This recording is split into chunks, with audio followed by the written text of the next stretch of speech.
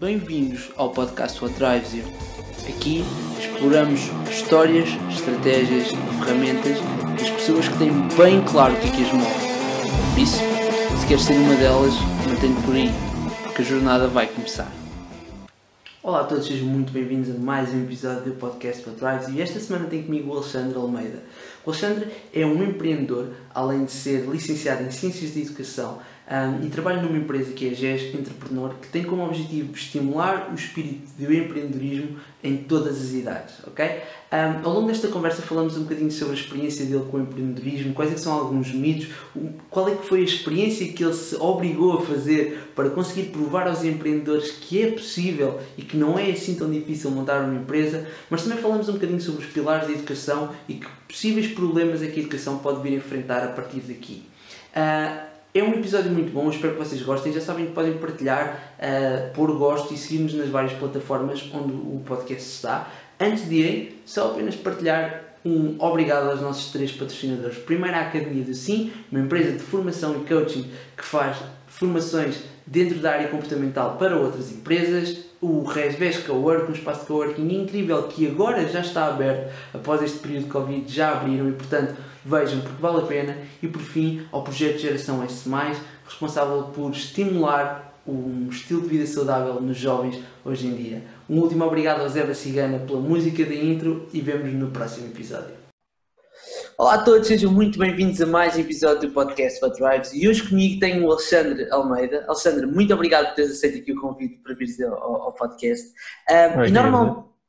E nós normalmente, eu no podcast costumo sempre começar com uma pergunta que não tem nada a ver com o ramo ou com a pessoa.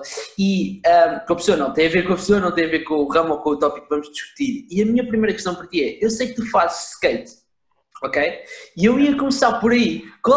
Fala-me um bocadinho sobre a tua relação com o skate e como é que isso começou. Olha, começou há muitos anos atrás, quando eu ainda andava no ciclo, talvez no terceiro ciclo, aí no oitavo. De facto, eu sempre gostei muito de desporto, além de skate, antes de andar de skate, andava sempre de bicicleta, BMX. Também jogava futebol e, portanto, como eu conciliava ali sempre as duas coisas, e, portanto, a parte dos desportos mais radicais era algo é algo que eu acho particularmente interessante pelo desafio, pela adrenalina, pelo mindset que tens que ter, e às vezes executar uma manobra parece uma coisa simples, mas tem muita matemática, muita física por trás, muito mentalismo se calhar, preparação para o momento, visualizar a acontecer. E portanto eu acho que a minha relação com o skate nasceu um pouco do gosto pelos desportos radicais, mas eu diria que me acompanhou. Hoje já não pratico tanto quanto gostaria. Ok. Mas ainda está presente. Diz-me uma coisa, tu estavas a dizer que uma das coisas que te atraiu no skate foi precisamente a questão do mindset, da mentalidade.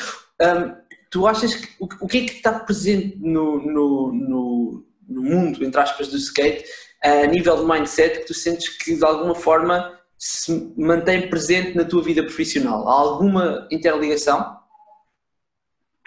Eu diria que sim. Provavelmente o que eu diria é if you can dream it, you can do it. Okay. Isto quando falamos de desportos radicais, que implica risco, tal como quando falamos de empreendedorismo, também implica risco, mas eu diria que implica sempre um risco calculado. Deves ser capaz de medir o risco, deves ser capaz de preparar para o que vais fazer a seguir. E na minha vida eu tento utilizar um bocadinho essa máxima de, ok, eu acho que é possível, às vezes parece quase impossível, pelo menos para mim, mas se alguém conseguiu, se calhar eu também consigo.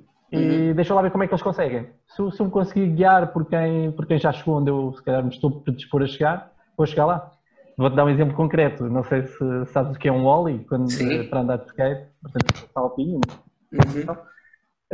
A primeira vez que eu consegui saltar por cima do cabo de uma vassoura, que é uma coisa mínima, não é?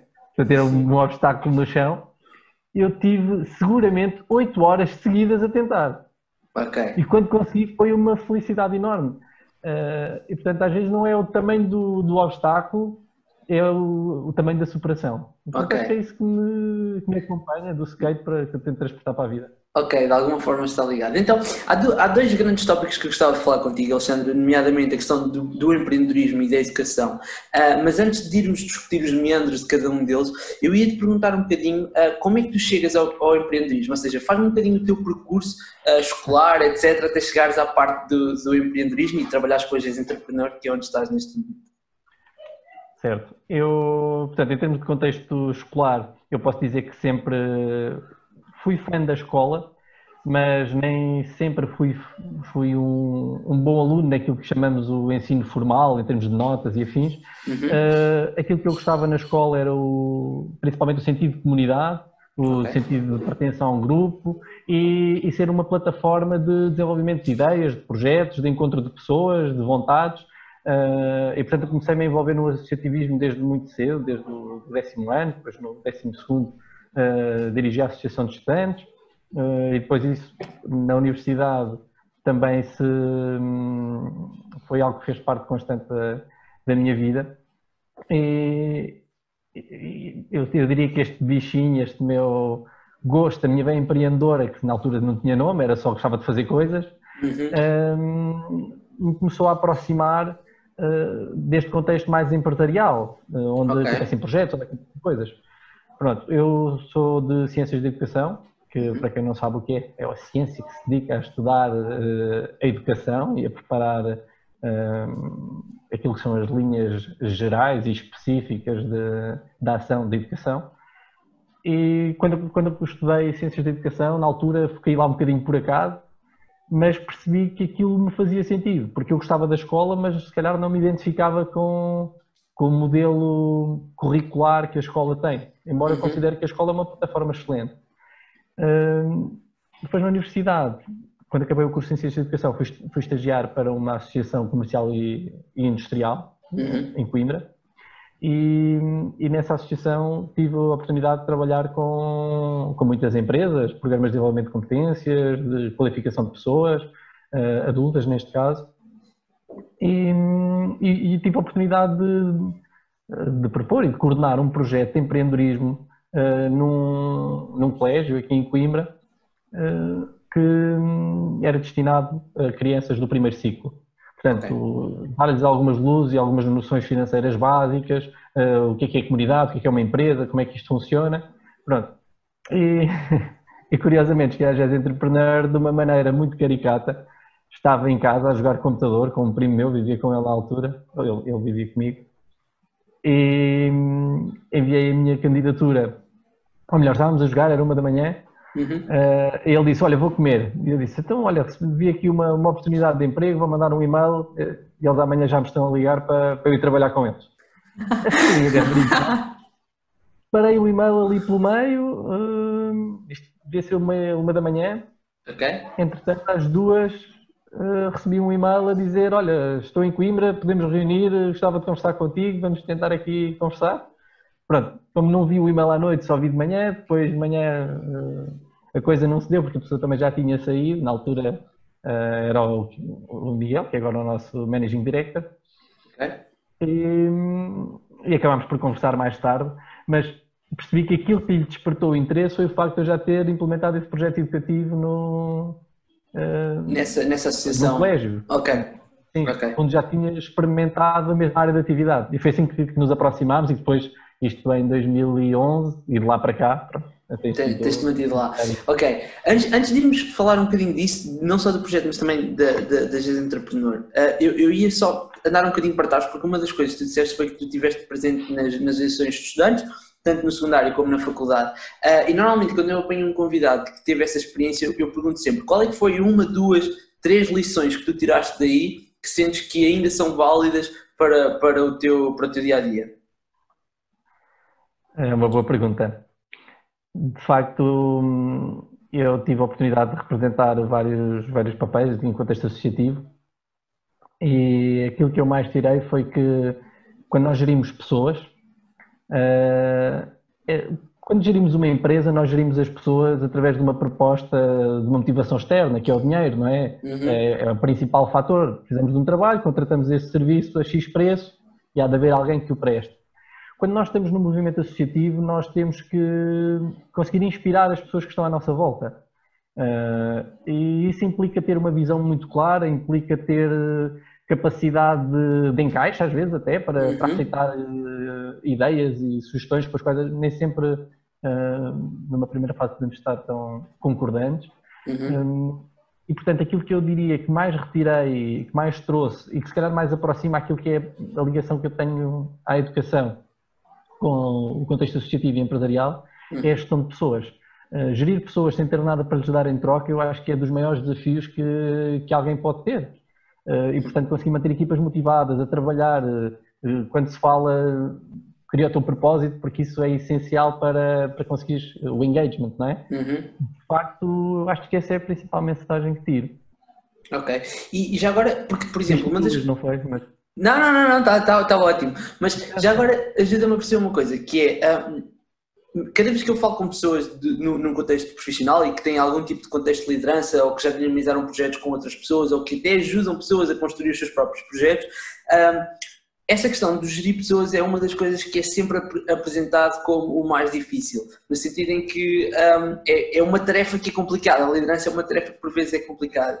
Eu ia-te perguntar, na tua experiência, quais é que foram 1, 2, 3 truques que tu tenhas aprendido que ajudam a ser mais eficaz nesta gestão de pessoas?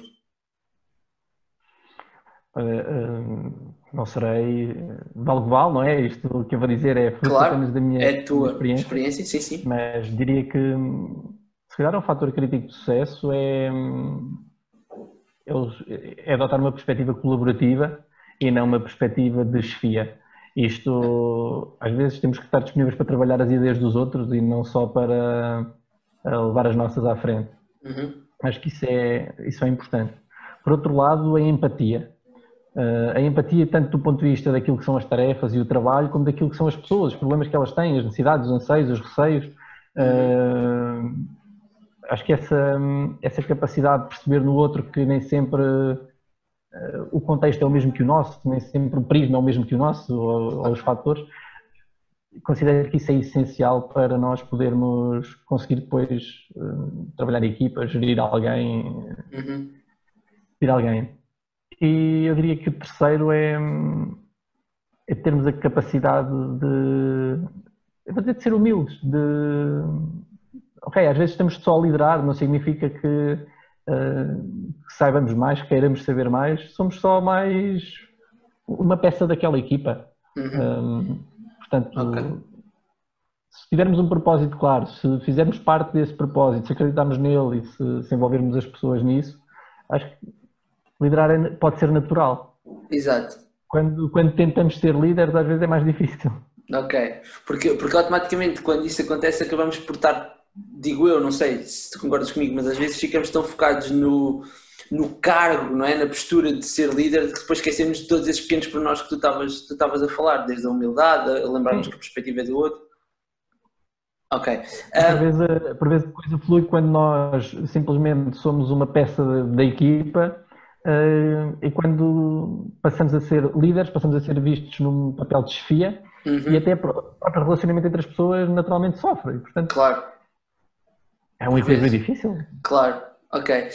Então, fala-me um bocadinho do projeto que tu implementaste nesse colégio. Qual é que era o objetivo? Como é que funcionava? Esse primeiro projeto foi uma coisa muito experimental, com 4 turmas, penso eu, na altura. Basicamente, aquilo que eu fiz foi, a partir de uma associação que já desenvolvia este tipo de projetos, nós contratámos os recursos a essa associação e depois eu fui o coordenador do projeto e fui um dos voluntários de implementação dessas atividades nas escolas, a par com depois mais 3 colegas da associação industrial onde eu estava, que convidei, que faziam parte comigo da equipa de implementação dessas sessões na escola. O que nós fazíamos ali era, penso que na altura era um conjunto de 10 sessões em cada turma, em que íamos lá diretamente à sala, falar com os miúdos, desenvolver atividades como, por exemplo, ok, está aqui o mapa, então identifiquem lá no mapa o que é que são empresas, identifiquem o que é que são serviços serviços básicos, serviços de saúde, portanto, eles iam identificar isto. Depois tinha também uma componente da família, ok? Qual é o tipo de profissões que existem na vossa família? Que tipo de profissões é que há? Pronto, trabalhava um bocadinho isto. Portanto, esse foi assim o primeiro projeto, já foi em 2010, já não Já tenho tão... lá vai há algum tempo. Ok, boa. Então, imagina, tu implementas esse projeto, quando envias o currículo à 1h da manhã e recebes a mensagem às 2, aceitas esse desafio ou aparece esse desafio da Agência Entrepreneur. Fala-me um bocadinho de vocês. Quais é que são os vossos grandes objetivos e o que é que vocês fazem? Ora bem, a Jazz Entrepreneur tem um âmbito de atividade que, embora sendo bastante bem definido, que é trabalhar a educação, informação e empreendedorismo, cada vez mais temos vindo a diversificar as nossas áreas. Eu, se calhar vou falar um bocadinho daquilo que é o core business e depois as áreas de diversificação. Claro.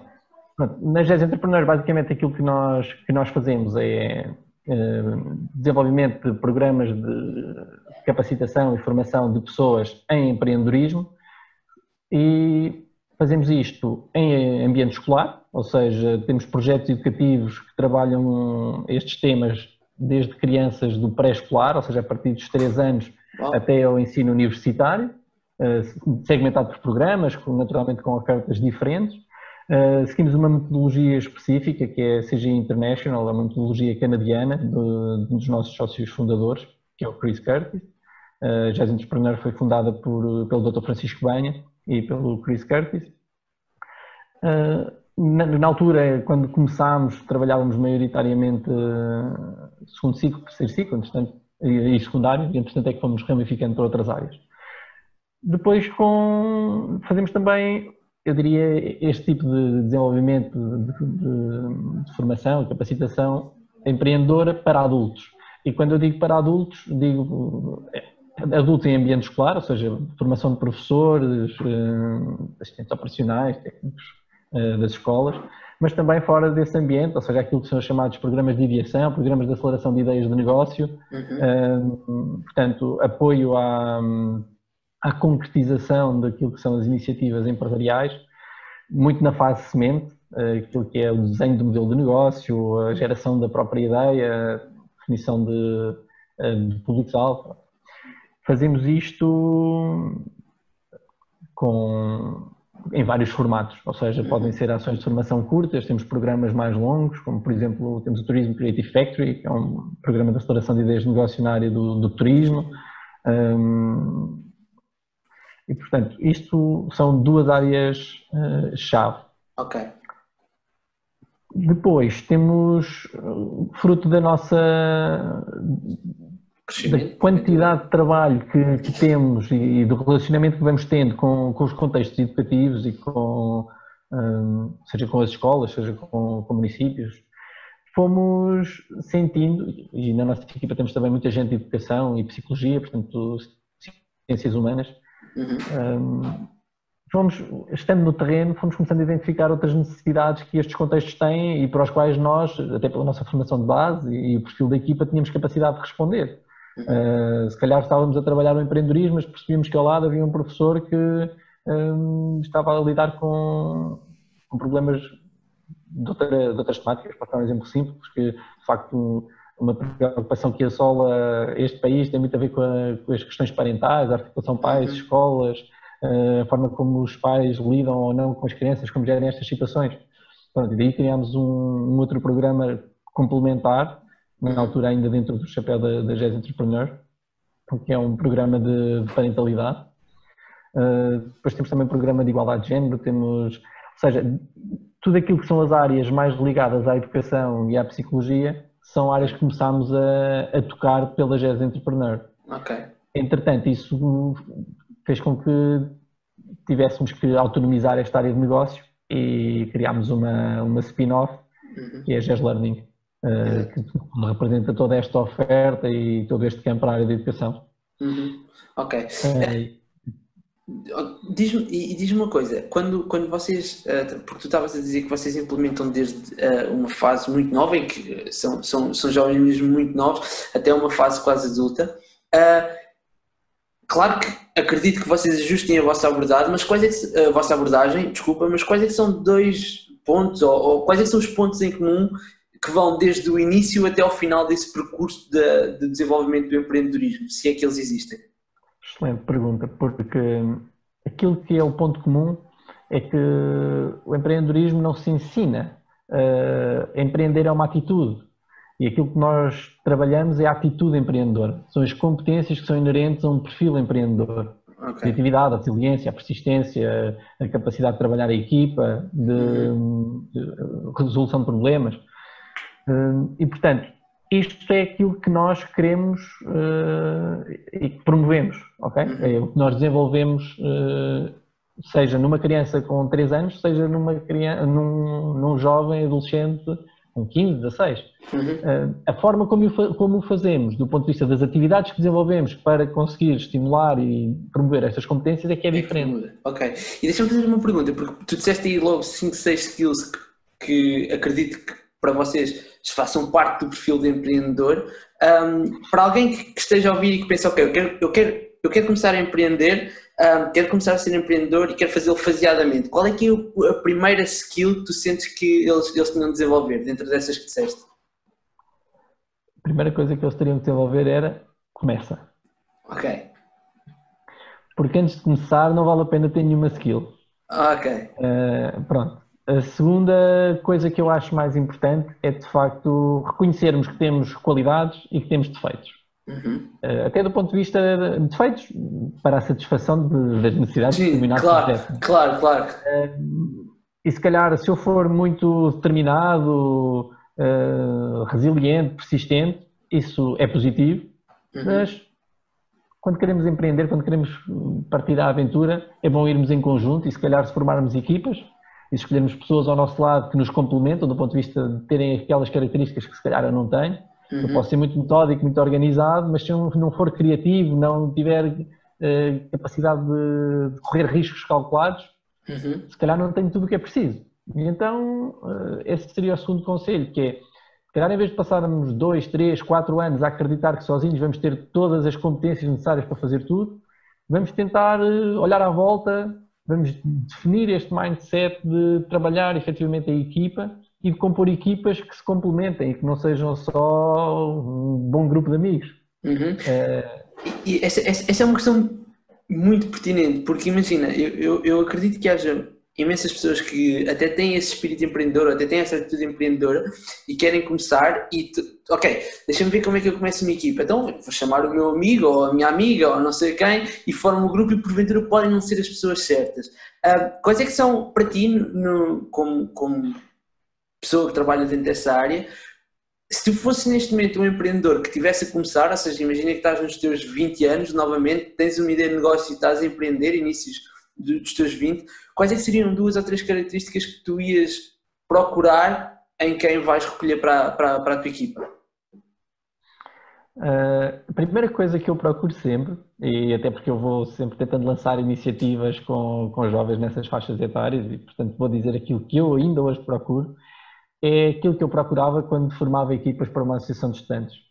São pessoas com perfil associativo, com atitude que querem fazer coisas, ou seja, a questão da atitude, da vontade, ok, é importante a criatividade, é importante a determinação, mas aquilo que eu tento procurar é se calhar aqui eu vou dizer o cocktail. O cocktail é mais do que as skills técnicas, não é? A capacidade de execução é parte do ser. Quando falamos de execução, falamos em saber ser, saber estar, saber fazer. E se calhar o saber ser é aquela que eu considero essencial. Porque quando nós partimos para o desconhecido, acima de tudo temos que saber que temos pessoas ao nosso lado que são comprometidas, que são sérias, que conseguem trabalhar a equipa, e o resto sempre o acréscimo. Se nós precisarmos de criatividade, podemos pagar um criativo à parte. Mas se tivermos alguém no grupo que não consegue trabalhar a equipa, se estiver dentro do grupo, isso pode destruir a equipa. Claro. Então, eu não sei se fui objetivo. Não, sim, eu percebi. E diz-me uma coisa, por exemplo, se nesse contexto em que tu, ok, encontraste as equipas certas, encontraste as equipas certas não, encontraste as pessoas certas, malta que tem essa atitude, esse perfil associativo, A seguir, qual é que seria o próximo passo?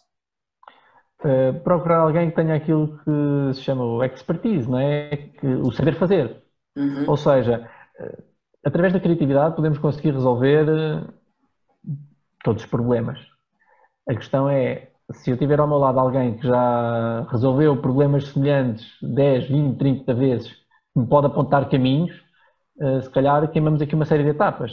Esse é o valor da experiência e é o valor, às vezes, do saber fazer. Portanto, quando falamos normalmente em mentores, eu diria que uma boa equipa tem que procurar um bom mentor. Porque isso pode permitir que uma boa equipa chegue a um bom resultado. E muito mais depressa do que fazendo esse caminho sozinho, não é? Eu diria, eu faria se calhar uma comparação que me parece boa. Se nós olharmos para uma equipa de futebol, podemos ter os melhores jogadores do mundo, mas se não tivermos alguém que seja capaz de os pôr na posição certa e utilizar a estratégia certa para cumprir um objetivo,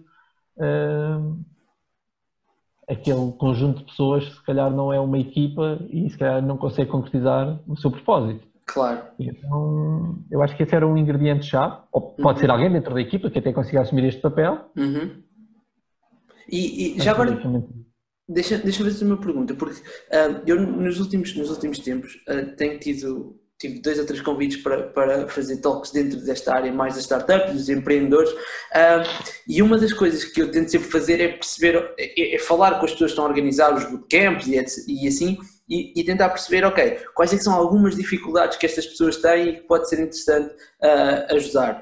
E apesar de as pessoas que estão responsáveis responderem 2 ou 3 coisas, depois dizem-me sempre uma coisa que é, mas aquilo que era importante era ajudar a que eles abrissem a cabeça, porque eles estão muito presos à ideia deles e se calhar para conseguir atingir um próximo resultado têm de conseguir ter a flexibilidade necessária para largar a ideia original e conseguir ajustar-se àquilo que resulta. Eu ia te perguntar se isso é uma coisa que faz sentido também e se tu, quando vocês organizam as vossas sessões, é um problema com o qual se deparam também. Sem dúvida. O que acontece é, tipicamente, um empreendedor está apaixonado pela sua ideia, está apaixonado pelo seu projeto. E quando nós estamos apaixonados, eu diria que tem o bom e o mau, não é? Vivemos para aquilo, mas às vezes nem vemos nada à volta. E esta miopia do empreendedor, como eu gosto de lhe chamar, às vezes tem as suas dores. De facto, eu acredito que mais do que ter uma mente aberta, há quem diga que o segredo é a alma do negócio, não é? Eu concordo mais com a perspectiva contrária, que é, se calhar a partilha é o segredo do sucesso. Isto porque se eu receber 10 feedbacks de 10 pessoas, cada uma daquelas pessoas que me deu um feedback vai ficar com a sua opinião. Mas eu vou ter 10, eu vou poder perceber se há padrões naqueles feedbacks, se há linhas de ação que de facto fazem sentido, se há alguma coisa sobre a qual eu não me questionei que devo passar a questionar-me a partir de agora. E portanto, esta questão de fazer um pitch curto, receber algum feedback, encaixar ou sobrepor sobre a ideia que eu tenho e perceber onde é que há ou não pontos de encontro e onde é que estão fatores críticos de sucesso e de fracasso. Tu há pouco dizias, ter essa abertura de mente, não é? É essencial. Eu diria que quando nós começamos a ter muita experiência, e acho que é mesmo isso, uma coisa é quando nós encontramos um empreendedor que nos apresenta um problema e nós dizemos, olha, se calhar eu acho que o caminho não é esse e devia ser aquele. E a pessoa pode acreditar ou não. Mas quando nós dizemos, olha, nós trabalhamos com um empreendedor que tem um projeto parecido ao teu, no caso dele ele vivia esta dor e nós sugerimos que ele fosse por aquele caminho ou que fosse por este, ou ele seguiu este caminho e o resultado foi este. Portanto, quando conseguimos, através do conhecimento que temos, apresentar casos concretos, mostrar como é que coisas foram concretizadas, coisas parecidas, correram bem, correram menos bem, mesmo tendo corrido menos bem, onde é que estavam os fatores de oportunidade que se calhar não foram bem aproveitados, e o que correu bem, onde é que tem fatores de risco. Parece-me que esse caminho, de facto, ajuda a abrir a mente. As pessoas veem a concretização daquilo que é o feedback. Às vezes só dizer, isso vai correr mal, isso não vai dar em nada. Todas as ideias vão dar em alguma coisa. Podem dar numa coisa. Bem, se não forem desenvolvidas, não dão coisa nenhuma. Nada. Claro. Mas se forem trabalhadas, há sempre um caminho. Nem que o caminho seja vamos parar e vamos começar outra vez, mas foi aquela que nos trouxe até aqui. Claro, foi preciso. E, ok, saindo agora um bocadinho da ótica desta miopia do empreendedor, imagina que, ok, tu tens um empreendedor que está a começar e tem essa abertura, e uma coisa que tu disseste é precisamente esta questão de ter um mentor que ajude. Para os empreendedores que estiverem a ouvir, quais é que são algumas características que devem procurar nos mentores que querem acolher, digamos assim, para os ajudar a potenciar a ideia deles?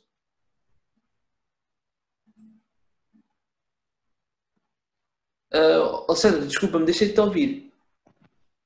Estás-me a ouvir agora? Agora já estou. Sim. É uma excelente questão. Eu diria que provavelmente aquilo que devem procurar é primeiro perceber até o background e o tipo de projetos que possam ter apoiado. Devem ter conversas exploratórias, isso é essencial. Perceber se encaixa na matriz de equipa, se no tipo de discurso, na postura, na visão. Perceber se há ou não há contrapartidas, não é? Se é alguém que está disponível para colaborar gratuitamente, se é alguém que é um mentor pago, mas tem um know-how que é valioso para a equipa. O que eu sugeria era que procurassem programas de aceleração, se possam pôr à prova. Não... É muito curioso porque nós temos sempre, ou pelo menos da minha experiência, a maioria das pessoas tem a sensação de que a ideia tem muito valor. Mas o que tem muito valor são as pessoas. A mesma ideia concretizada por duas pessoas diferentes vão ser duas coisas completamente diferentes. Esta questão de roubar as ideias, no limite o que se rouba é um negócio montado, implementado, que tem o caminho de fio a pavio. A ideia, se eu te disser, olha, vou criar um e-book sobre Pinheiro Manso, ok, se fizeres o mesmo e-book que eu, vai ser uma coisa completamente diferente. A ilustração, a linguagem, a paginação, se calhar vais fazer uma coisa a preto e branco, eu vou fazer uma coisa a cores, eu vou apontar para um público sénior e tu vais apontar para os miúdos, sei lá. Claro, essa ideia é incrível, a ideia de que o valor não está na ideia, está na pessoa, é muito bom. Olha, e em relação ainda ao empreendedorismo, quais é que são três, eu digo três é o número de referência, é os que tu quiseres, mas quais é que são alguns mitos em relação ao empreendedorismo que tu sentes que existem? O primeiro mito que eu sinto é que empreendedorismo é criar empresas. Isso é totalmente errado. Não é empreendedor quem cria uma empresa. Isso no limite seria um empresário, alguém que vê que de facto está ali uma boa oportunidade, pega no seu dinheiro, mete e aquilo corre bem. Às vezes sem qualquer fator de risco, não é? Se calhar, eu diria que esse é o primeiro mito que eu gostava de desconstruir. O segundo é este, é que as ideias valem por si. De facto há boas ideias, há ideias mais simples de concretizar, mas há outras que são mesmo as pessoas que fazem a diferença. Ter um negócio, ter um bom projeto, implica dedicação, implica método, trabalho constante, implica viver aquilo, dormir com aquilo. E muito poucas pessoas são capazes de fazer isso. Okay? Só por si, isso já vale mais do que a ideia. E portanto, esse é um mito que eu também gostava que as pessoas tirassem da cabeça. Que as ideias se roubam e se fosse assim tão fácil roubar uma ideia, isso acontecia todos os dias, não é? Claro. Pronto, portanto, por isso é que eu acho que é melhor partilhar e receber feedback e às vezes até encontramos pessoas que se disponibilizam a ajudar-nos e por vezes recebemos feedbacks que nós dizemos assim, olha, realmente, isto faz todo sentido. Pronto, este é o segundo mito e posso dar um exemplo concreto em relação a isto, se quiseres. Recordo-me agora de um dos casos, um empreendedor que estávamos a apoiar, aqui alguém que falar em idade adulta, que estava a criar uma bebida, um gin, e na altura ele estava, portanto, quando chegou até nós, num dos nossos programas de aceleração, ele estava a tentar encontrar um local, um espaço físico para construir uma fábrica para depois poder produzir o seu gin, ou seja, ele tinha a receita e, portanto, queria industrializar a produção. E na altura ele precisava de um investimento, qualquer coisa na ordem dos 300 a 500 mil euros para aquilo poder ter a fábrica, os equipamentos, para depois poder começar a produzir. Ok. E naturalmente, para alguém que tem uma receita, que experimentou fazer um bocado em casa, que tem dentro de uma garrafa, fazer um investimento de 300 a 500 mil euros, É difícil. é assustador. É Claro. difícil, é assustador. Tipicamente não acontece, estas ideias não saem do papel. Uhum. E numa conversa de mentoria simples, rápida, a conclusão que chegámos com ele foi que não fazia sentido produzir uma fábrica para fazer um gin. Se calhar fazia sentido ir a uma empresa, uma fábrica que já produz destilados, pedir a produção daquela receita e se calhar por 10 mil euros, 20 mil euros fazer as primeiras X garrafas e pô-las no mercado a ver se o cliente quer comprar. Claro. E de facto isto foi possível fazer assim, ou seja, penso que foi 20 mil euros, foram produzidas as 1000 primeiras garrafas, o produto entrou no mercado, foi lá dos Tubarões, foi financiado, cresceu, hoje em dia é uma marca nacional e é um projeto que nunca teria saído do papel se não se lhe tivesse dito, pá, não é preciso a fábrica, é preciso subcontratar a produção e ter o produto. Claro. E, portanto, muitas ideias não saem do papel só por isto, porque quando falamos depois da concretização, de pensar o melhor modelo de negócio para cada projeto, as pessoas simplesmente não estão a ser capazes de encontrar forma de os viabilizar, de viabilizar aqueles projetos. Então, a melhor dica que eu queria dar é sempre possível começar por algum lado. Não há nenhuma ideia que seja tão grande que não se possa começar por lado nenhum. E, portanto, se nós não temos dinheiro nenhum, vamos começar por fazer alguma coisa sem ter dinheiro. Se já temos algum dinheiro, vamos perceber se o queremos investir. E, portanto, eu acho que esse é o terceiro mito, é que é preciso ter dinheiro e é preciso grande investimento para se fazer alguma coisa. Não, é preciso começar numa ponta, é preciso começar. Voltamos ao início daquilo que estavas a dizer, não é? A primeira coisa é começar, ok. E já agora, na tua perspectiva, e tu já trabalhaste com imensos empreendedores, portanto já deves ter, e ainda há bocado usaste uma palavra que eu adoro, que foi padrões, portanto se tu aconselhas os empreendedores a procurar por padrões é porque tu próprio de alguma forma acabas por percebê-los e nos vários empreendedores que tu já conheceste, ou nas pessoas que até têm uma ideia, mas que depois acabam por não fazer esse passo de começar, que padrões é que tu vês nessas pessoas que as impedem de agir? Quais é que são as principais limitações que impedem alguém de agir sobre uma ideia? É muito interessante. Tipicamente, isso acontece quando a equipa do projeto, seja ela uma pessoa ou duas pessoas, não tem todas as skills necessárias para que ele viva. Ou seja, vou dar um exemplo muito concreto. Nós podemos ter alguém que é um criativo, brutal, um disruptivo, que cria soluções fantásticas, mas o que normalmente acontece é que aquela pessoa depois não está disponível para, depois de implementada a solução, continuar a viver o rang-rang, não é? A monotonia da execução de uma boa ideia, que foi uma boa ideia, mas que depois se torna a implementação do negócio, que se requer previsível. Claro. E essa necessidade constante de disrupção de um disruptivo faz com que ele queira partir para the next big thing logo a seguir à implementação daquele projeto.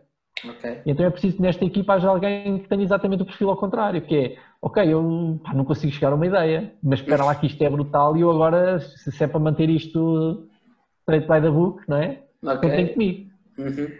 E portanto, quando eu falava há pouco que nós temos que constituir equipas competentes, é neste sentido, de garantir que respondemos às várias necessidades de um projeto, seja até ele se estruturar como projeto, seja depois dele arrancar. Ok. Porque senão as coisas descambam, não é? Claro. E além dessa questão de sentires que a equipa não tem as skills necessárias para depois avançar, tu sentes que há mais alguma ideia que impeça os empreendedores de agir sobre as suas próprias ideias ou essa é a principal? Continuo a achar que, se calhar, os fatores que eu apontei há pouco como mitos limitam muitas pessoas. Okay. O primeiro é acharem que eu não tenho dinheiro, eu não consigo. Portanto, nem vale a pena tentar, não vai dar. Okay. O segundo é que a carga burocrática que existe associada a ter uma empresa, ter um negócio, ter qualquer coisa é demasiado grande e a escola não nos ensina nada disto, não é? A escola não nos ensina a preencher o IRS. Portanto, se eu não sei preencher o IRS e sou obrigado a fazer isso para viver em sociedade e poder trabalhar, como é que eu vou criar uma empresa, como é que vou assinar um contrato, como é que vou pedir um empréstimo, sei lá. Nós não sabemos nada disso, não é? As pessoas têm medo. Okay. E é assustador porque é só desconhecido. A partir do momento que se torna conhecido, Passa a ser mais É fácil, né? banal. Claro, É, claro. é pena claro que a sim. escola não ensine nada disto. Ok. É um segue perfeito para o outro tópico que eu queria falar contigo, que é precisamente a questão da educação. Diz-me, João, diz-me, só antes de diz-me. entrarmos aí, eu gostava de partilhar contigo Força. uma experiência que eu decidi fazer. Ou seja, eu estava a trabalhar com tantos empreendedores que chegavam até mim, vou dizer desencorajados, porque diziam, Uhum. eu não posso fazer isto, não tenho dinheiro, não tenho recursos, não tenho rede, não tenho nada, como é que eu faço? Estás a ver? Não tenho um Uhum. produto, não tenho uma fábrica. Uhum. E eu vivi tanto aquela angústia daquelas pessoas que eu dizia-lhes sempre, não, mas é possível começar em algum lado, tipo, tem que ser possível. Uhum. Mas sentia que ficava aquele sabor a pouco que eu dizia há pouco, que é, está bem, é possível, mas já fez, como é que fez? Que resultado é que teve? Então calma, salve seja. E precisava de um exemplo concreto que materializasse, que a mim próprio mostrasse que é possível, para que não Uhum. fosse para sentir as dores que eles estão a sentir. Claro. Pronto, então propus-me a criar um negócio.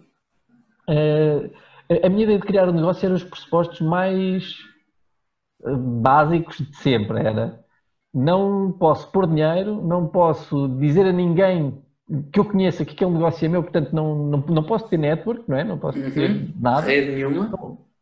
rede nenhuma, não posso utilizar coisas que não estejam ao alcance das pessoas, tipo, de um comum mortal poder utilizar, Ok. tipo, imagina uma ferramenta que ninguém tenha, não posso fazer isso. Pá, e não posso ter um produto que seja muito complexo que só esteja disponível para algumas pessoas poderem compreender. Ok. Estás a ver? Isso é uma Pronto, então, grande assim, ideia. alguns pressupostos básicos. E esta era a minha matriz, eu tenho que criar este negócio. Pá, e cheguei a casa, estava a falar com a minha esposa, disse-lhe, pá, tenho que fazer isto porque isto está a mexer comigo. E ela disse, opá, olha, eu gostava de fazer uma loja de roupa. Eu disse, então pronto, bora, vamos fazer uma loja de roupa.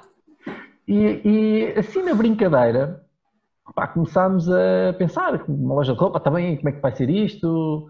E criámos uma loja online no Facebook, portanto não era, nem sequer era um site, no Facebook, criámos uma loja online de venda de roupa feminina só. E portanto, no fundo, o que é que fizemos? Criámos uma marca, um logotipo, não é? Uhum. E descrevemos um bocadinho a história. E o nosso conceito era, pá, já que não temos nada de extraordinário para oferecer, aquilo que nós queremos é oferecer um produto ou um serviço de 100% de qualidade. Pá, era o atendimento, era o nosso fator de diferenciação. Esta era a nossa visão. Ok, pá, não temos mais nada para dar, vamos dar o melhor de nós. Ok. Então tínhamos o máximo de cuidado no trato das encomendas, tínhamos, pá, em termos de se as pessoas não ficassem satisfeitas com o produto, podiam devolver e não pagavam nada. Pronto. Uhum. Isto foi para aí em 2016, 2017. Ok. E lançámos aquilo assim, olha, vamos ver o que é que dá. Para divulgarmos, não podíamos convidar os nossos amigos. Claro. Portanto, entrámos nos amigos dos nossos amigos, estás a ver? Começámos a convidar pessoas que não conhecíamos, Uhum. tipo, para gostarem da página. As pessoas Uhum. começaram a gostar, não sei o quê, recebemos uma primeira encomenda e nós, então e agora? O que é que nós vamos fazer? Tipo, temos aqui uma encomenda, ok, tínhamos os fornecedores já identificados, Ok. fizemos um levantamento de fornecedores, tipo, não pagámos nada, né? Fizemos só um levantamento, Uhum. recebemos a encomenda e o nosso modelo era, ok, nós recebemos a encomenda, encomendamos ao fornecedor, o fornecedor manda para nós e nós entregamos. Tínhamos aqui um desafio enorme porque os nossos prazos de entrega, desde a compra até a entrega ao cliente, era tipo 15 dias a 3 semanas. Pois. Pá, mas fazia parte do nosso risco. Uhum. Pronto, começámos a fazer aquilo, fizemos a primeira venda, o dinheiro que ganhámos da primeira venda, vamos investir em marketing digital, tipo publicidade no Facebook. Puma. Ok. Fomos fazendo, pá, segunda venda, terceira venda, entretanto uma amiga nossa faz uma compra e diz, olha, comenta com a minha esposa, olha, comprei nesta loja e pá, eles foram espetaculares, tipo, e nós fartos de saber, aquilo começou a crescer de tal maneira que, pá, chegou aos 50 mil seguidores. Qual? Estás a ver? Estava uma cena tipo brutal, demasiado grande até para nós conseguirmos gerir, porque entretanto, eu posso dizer, esta é uma loja online, ainda está online, chama-se Maria Menina e Moça, não tem atividade para aí 2018, 2019, porque nós entretanto fomos pais. Claro. Epá, e não conseguíamos conciliar todo um outro projeto, não é? este negócio com Claro. a Maria, que é a Claro. nossa filha. E então descontinuámos um bocadinho aquilo, com pena, porque de facto estava ali um ativo importante.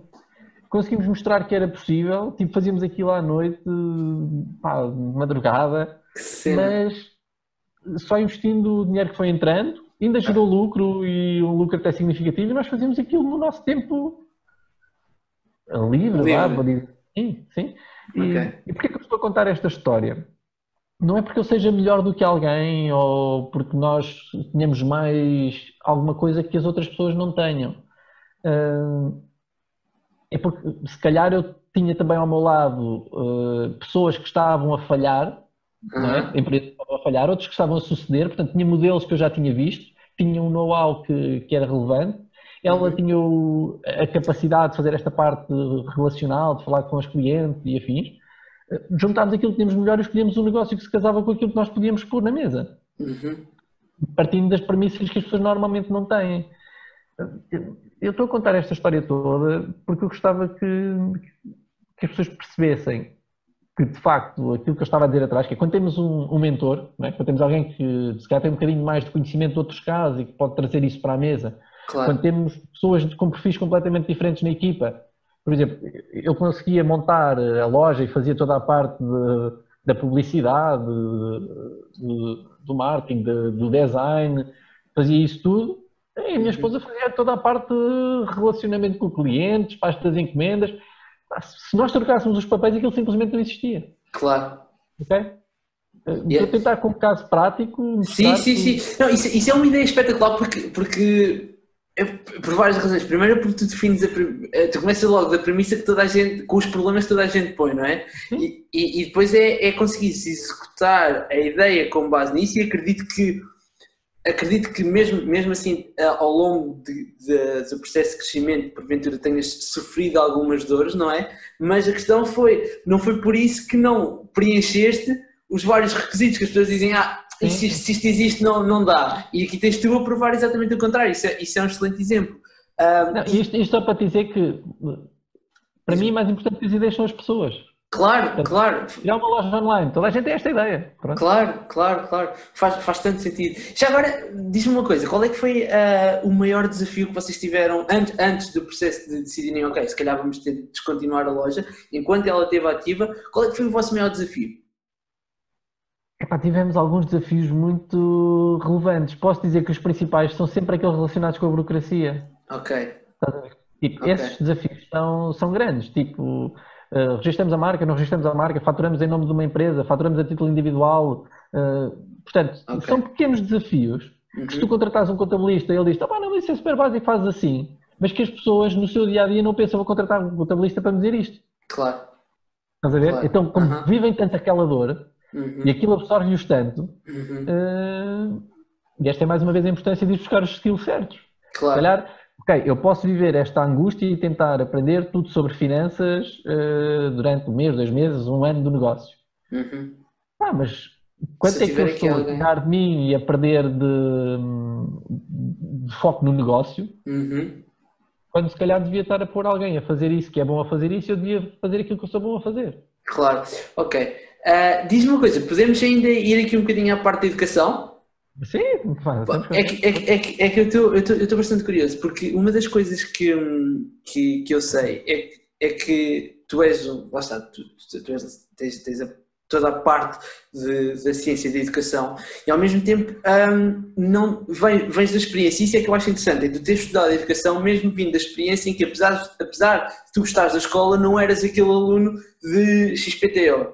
E a minha questão é, ok, do teu ponto de vista, tendo toda a perspectiva de tudo aquilo que tu já passaste, qual é que é a tua visão neste momento em relação ao panorama da educação atual? Esse é um contexto mais difícil, porque se por um lado dizer às pessoas, empreende desde que não sejas maluco, há de correr tudo bem. Quando nós falamos de educação, não podemos educar à maluca, não é? Claro. Pronto. E principalmente quando falamos de crianças e formar cidadãos, eu acredito que a escola está a fazer um bom trabalho naquilo que é a formação cívica das pessoas do ponto de vista até dos valores, do papel social que a escola tem e do espaço que ocupa. De facto, sei que é cada vez mais difícil, no sistema educativo que temos desenhado em Portugal, continuar a fazê-lo funcionar, por fatores críticos simples. Um deles é aquilo que a escola tem que impor para obedecer depois àquilo que são as diretivas impostas pelos testes e os testes dos exames nacionais, e isso funciona como critério de acesso e como segmentação de todos os alunos que chegam àquele funil. Portanto, tudo para baixo tem que ser desenhado para responder àquilo. Claro. E isso, para mim, faz com que haja aqui uma castração à partida de tudo aquilo que se possa querer fazer dentro da escola, do ponto de vista da educação formal. Agora, de facto, nós, se olharmos para a escola que temos hoje, nós vemos que os miúdos são cada vez mais tecnológicos, querem tecnologia, querem digitalização, querem aprendizagem individualizada, né? E aquilo que chamamos de aprendizagem significativa. A minha área de especialização em educação até é a educação de adultos. E, de facto, quando nós estamos mais do que isso, educação de adultos é aquilo que se chama aprendizagem ao longo da vida. Okay. Quando nós falamos em educação de adultos, há um princípio muito básico que é os adultos só aprendem o que querem aprender. É aquilo que nós chamamos de aprendizagem significativa. Não há aí um adulto que alguém diga, olha, tu agora vais aprender mandarim porque é importante para ti. E ele diz, está bem, eu vou. Não vai. Não existe. A menos que seja o chefe, não é? E Exato. Por impositivo profissional. Agora, se ele quiser aprender mandarim, as pessoas podem dizer, mas para que é que tu queres aprender isso? Ele diz, eu quero porque eu quero. E vou, e aprendo. E, de facto, este conceito de aprendizagem significativa, que é muito defendido naquilo que é o desenvolvimento das competências dos adultos, para mim ele faz cada vez mais sentido desde tenra idade. Eu vou dar um caso concreto. Eu nem sempre fui bom aluno. Na verdade, houve uma altura em que eu estava com turmas complicadas e alguns contextos difíceis, e chumbei no 8º ano, sem orgulho, mas também sem nenhum desorgulho. Sim, exato. Mas a verdade é que eu chumbei a tudo aquilo que eram as disciplinas core, tipo português, matemática e afins, e depois tive 5, que era a melhor nota, educação tecnológica, educação visual, educação física. E isto porquê? Porque, de facto, aquilo eram coisas que se relacionavam com aquilo que eu gostava de fazer e de aprender. Claro. E se calhar quando me queriam ensinar português, aquilo naquele momento não era significativo para mim daquela maneira. E hoje, por exemplo, eu gosto de escrever, preocupo-me bastante com a forma como escrevo, portanto, o facto de eu naquela altura não ter, se calhar, sido um bom aluno, ter-me feito perder, se calhar, algumas coisas, mas não se traduziu num impacto muito significativo no meu futuro, porque isto pude complementar com outras. Claro. E, portanto, a minha visão da educação é que se nós não caminharmos depressa para que este modelo educativo deixe de estar tão assente no professor transmissor e no aluno receptor, por um lado, porque os miúdos já não conseguem absorver o conteúdo, têm demasiadas horas em sala, os professores não estão preparados as escolas não estão preparadas com os equipamentos tecnológicos necessários e os professores não estão preparados para utilizarem esses equipamentos. E bem, porque não é porque se põe o equipamento na sala que o professor aprende a utilizá-lo depressa. E muitos deles, sabemos que também temos um corpo docente envelhecido, de certa maneira, e que naturalmente, fruto da idade, fruto do seu contexto também de aprendizagem ao longo da vida, não lhes foi possível crescer dentro da tecnologia, como os miúdos. É muito frequente ter professores que me dizem, Alexandre, tu aprendes num mês, eles aprendem em 2 dias, portanto eu não consigo aprender o suficiente para lhes ensinar, do ponto de vista da tecnologia. Da tecnologia. Sim. Portanto, a minha visão da educação é que devemos evoluir depressa para um modelo em que o professor passa a ser um facilitador da aprendizagem e o aluno está mais em autoaprendizagem ou aprendizagem orientada e não transmissiva, do ponto de vista de transmissão de conteúdo, em que o professor tem que facilitar o acesso ao conhecimento, orientar, dizer, ok, então pesquisa aí sobre um tema qualquer e explora esse texto que encontraste, em vez de lhe dizer, olha, lê este texto e vê lá quem são os personagens. Portanto, isso por um lado, acho que temos que evoluir para aí. O grande segundo desafio que eu acho que o nosso contexto educativo vai viver a muito curto prazo é que, como temos um corpo docente envelhecido, como a escola está descredibilizada do ponto de vista do que é o papel do professor, não temos pessoas a quererem ser professoras, e quando os poucos guerreiros que temos entregarem as suas botas, não é? E forem para a reforma, e bem, não sei se não vamos ter aqui um problema difícil de colmatar, que é quem é que vai ensinar os próximos e com que valores.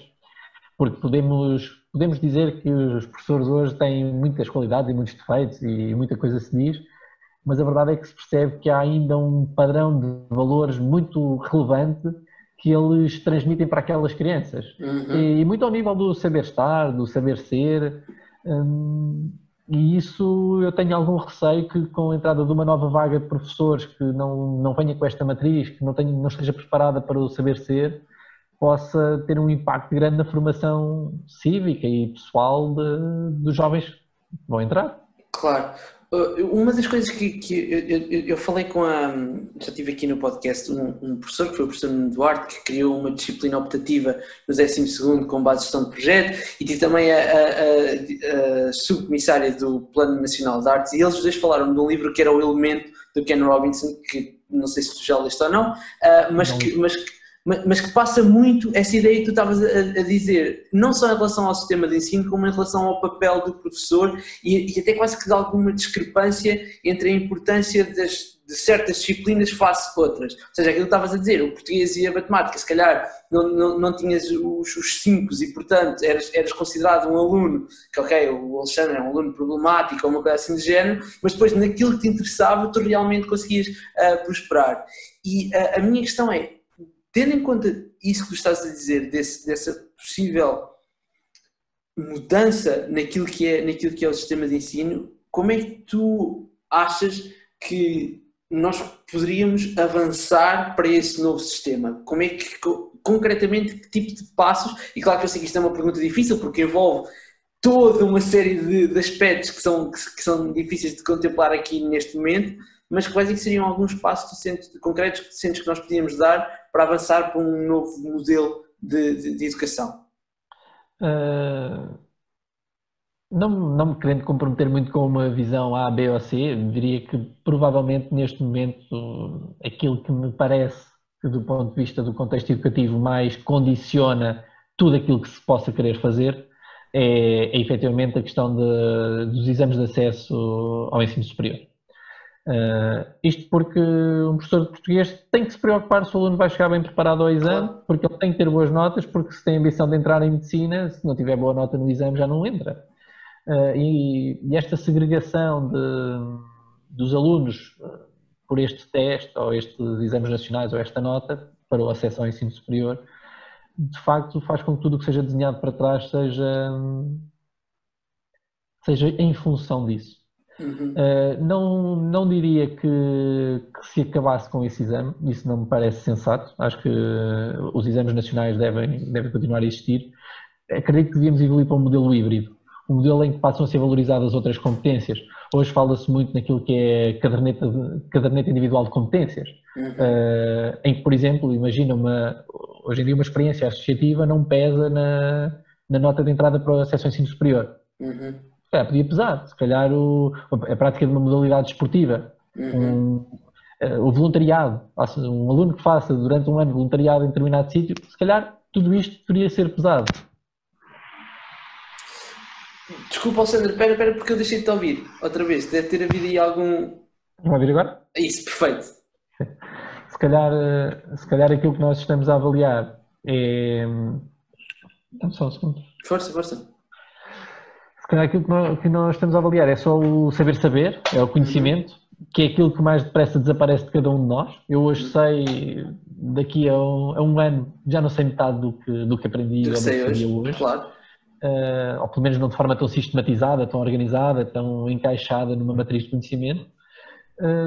E aquilo que é o saber ser, o saber estar, o saber fazer, a parte prática da coisa, não é considerada e é provavelmente aquilo que é mais importante para o futuro. Ou seja, até que ponto é mais importante hoje um profissional ser competente, criativo, responsável, focado, metódico, do que saber desempenhar a sua tarefa, que se calhar amanhã... Já não sabe, não é?